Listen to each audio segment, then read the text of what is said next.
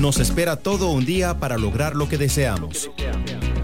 Y en Amplify Radio te damos una dosis de energía para este día y para tu vida. Canalizando Amor con Sofi Barrientos. Buenos días, queridos radioescuchas. Bienvenidos a Canalizando Amor. Sofi por aquí.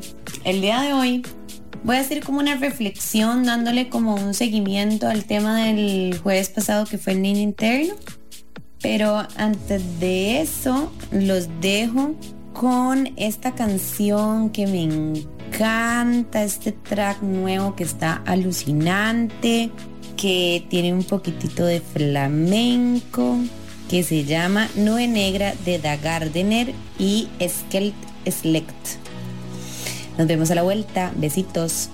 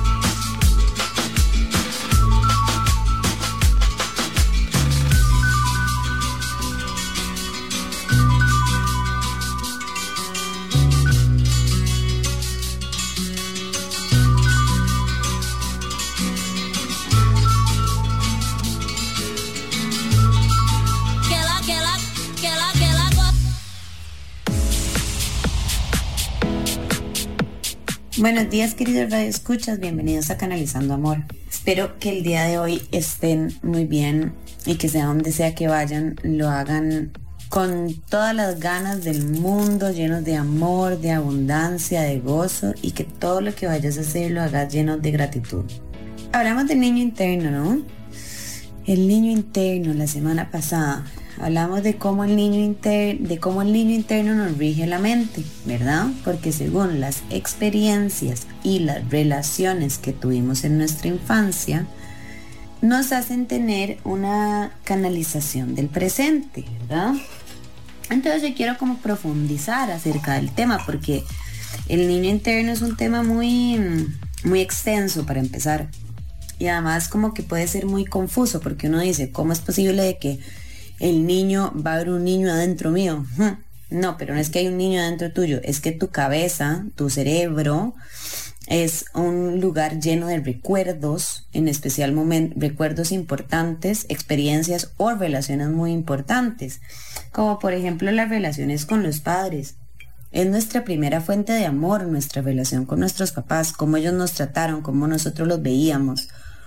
¿Por qué es esto? Porque en los primeros 7 años de vida somos 100% dependientes de los adultos que nos rodean. Entonces, el centro del universo de un niño son sus padres. Eso no quiere decir que el centro del universo de los padres sea el niño, que le tienen que dar demasiado tiempo y atención, sí, pero es que el niño no tiene otra vida que no sea la vida con sus padres. Los padres tienen trabajo, los padres tienen familia, ¿ok? Entonces, ¿qué es lo que pasa? Dependiendo de las experiencias y las relaciones que nosotros tengamos en nuestra niñez, es como nos vamos a desenvolver en la vida. Ese es el tema. O sea, no sé, si en la infancia, si en la escuela te costaba...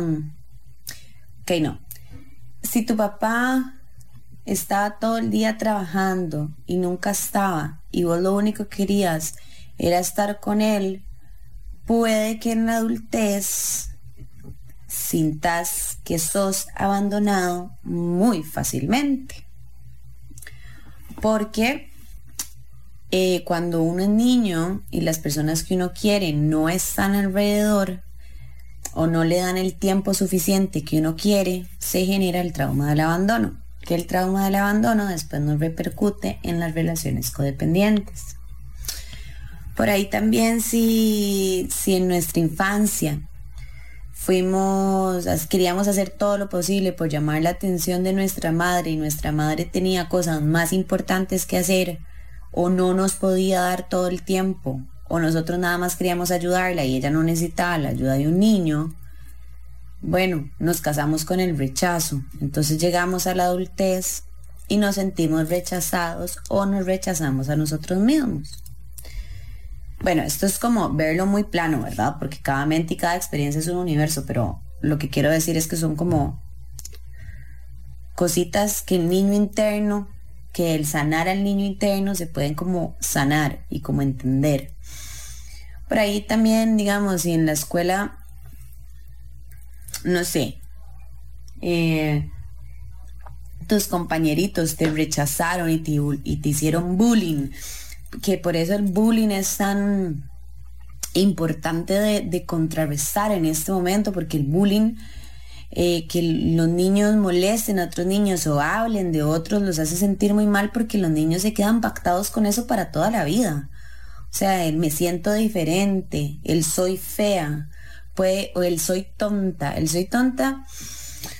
El creerse tonto, ¿verdad? La inteligencia, porque por ejemplo, todas las inteligencias, o sea, hay muchos tipos de inteligencias en el mundo, en los seres humanos. O sea, hay gente que es música, hay personas que son artistas, hay personas que son ingenieras, hay personas que son físicas, hay personas que son astrólogas, que tienen conocimientos, que su inteligencia les ayuda para poner en práctica todos esos conocimientos que aprendieron, ¿no?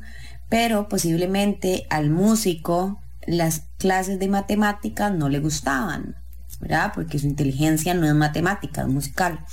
Entonces, llegaba a la escuela y era como, ay, siempre me quedo, soy tonto, ¿será que soy tonto? Y después pasamos toda la vida cuestionándonos si somos tontos o no.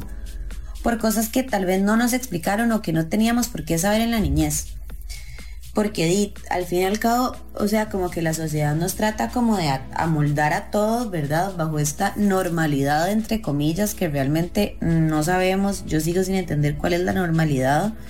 Veo como que en este momento hay como caminos tradicionales como de lo que la sociedad dicta, pero realmente ¿quién es normal? O sea, ¿qué es ser normal? No tener emociones y hacer como que todo, o sea, no, porque todos los seres humanos tenemos conciencia y tenemos emociones y, bueno, no sé, eso es solo un punto de vista de quién es normal.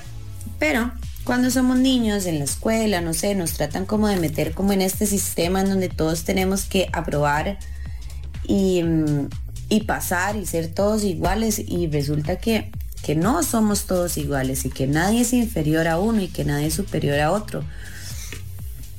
Pero todas estas cositas que pasaron en nuestras experiencias conforme a relaciones o experiencias que no fueron entendidas nos pueden marcar, nos pueden llevar a relaciones codependientes, nos pueden llevar a adicciones, nos pueden llegar a hacernos sentirnos aislados, a sentirnos solos, que siempre estamos solos, esa soledad, que a veces esa soledad es un vacío, no necesariamente es una soledad. O esos miedos, ¿verdad? Que nos hacen ver como las otras personas como que sí pueden hacer las cosas que nosotros no. Y ellos sí, y porque uno no. Hoy te digo, vos sos el dueño de tu vida. No sos víctima de tu vida, sos dueño de tu vida.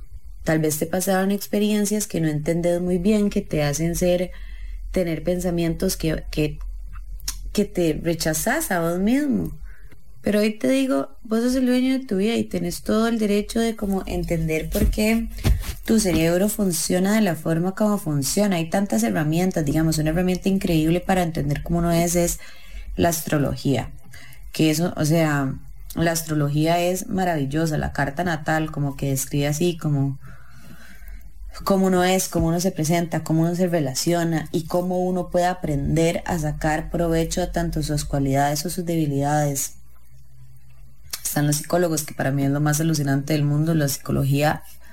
O sea, si uno está también un montón de terapias espirituales o estudiar de metafísica, o sea, lo que sea para conectar con vos mismo, es bueno. ¿Y sabes por qué? Porque a veces uno mismo es el que se rechaza y se juzga y uno no se da cuenta y se aísla a uno mismo por tal vez cosas que no entendió y ve a todos mejores o a todos perfectos y uno se siente muy mal, ¿verdad? Y puede caer como en estas tendencias depresivas o ansiosas que ahora es de lo que hablamos, ¿verdad? De la enfermedad tradicional que hay en la sociedad. Es como estoy tomando pastillas para la depresión, o tengo ansiedad, o enfermedades que uno ni siquiera sabe, ni siquiera tiene una explicación, y tal vez todas esas tienen una explicación en tus experiencias y en tus relaciones. Y hoy te digo, nadie es normal. Todos tenemos nuestra propia lucha y te digo, vos sos el dueño de tu vida y si querés conocerte, hoy te aliento a ser tu mejor versión y a conocerte, a enamorarte de vos mismo, porque también la sociedad siempre nos ha dicho que como que uno se tiene que estar enamorado de alguien o que alguien tiene que estar enamorado de uno. ¿Y por qué no te enamoras de vos mismo? ¿Y por qué no te conoces? ¿Y por qué no te autosatisfaces todas sus necesidades? Y eso no es ser egoísta, ustedes saben, porque cuando yo me autosatisfago mis necesidades, no es culpa de nadie mis problemas, soy yo el responsable. Entonces eso más bien abre como un espacio para que uno pueda como compartir de una forma más sana, sin discusiones, sin competencias, sin juzgar, no sé, con amor. El amor es respeto y respeto es amor. Y a veces, como no sabemos cosas de nosotros mismos, nos irrespetamos a nosotros mismos a un nivel que nos tratamos muy mal y nos decimos cosas feas y nos enfermamos. Y no, hoy te recuerdo que vos sos amor, que sos el dueño de tu vida, que conectes con tus experiencias, que analices cómo son las relaciones con tu mamá, con tu papá, con tus hermanos, todas esas cosas que no entendés. Si estás en un lugar en donde tienes confusiones o desesperaciones o obsesiones o tristezas, enamórate de vos mismo, date la oportunidad de conocerte y de ser tu mejor versión, porque sos merecedor de amor.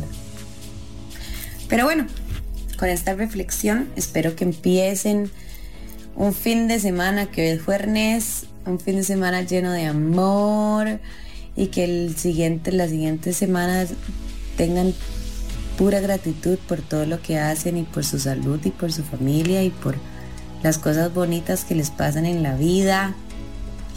Y bueno, nada, para más información, Foro Las Terapias de Sofi en Instagram. Muchas gracias por escuchar Canalizando Amor. Les mando un gran abrazo. Besos, Sofi.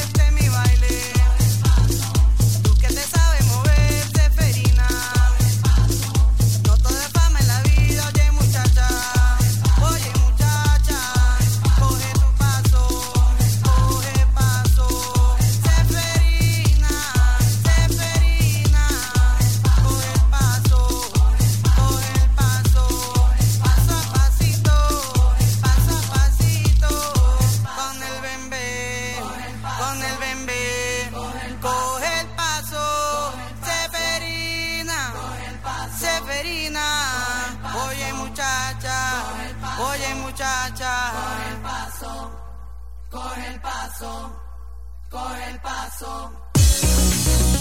Canalizando Amor con Sofi Barrientos.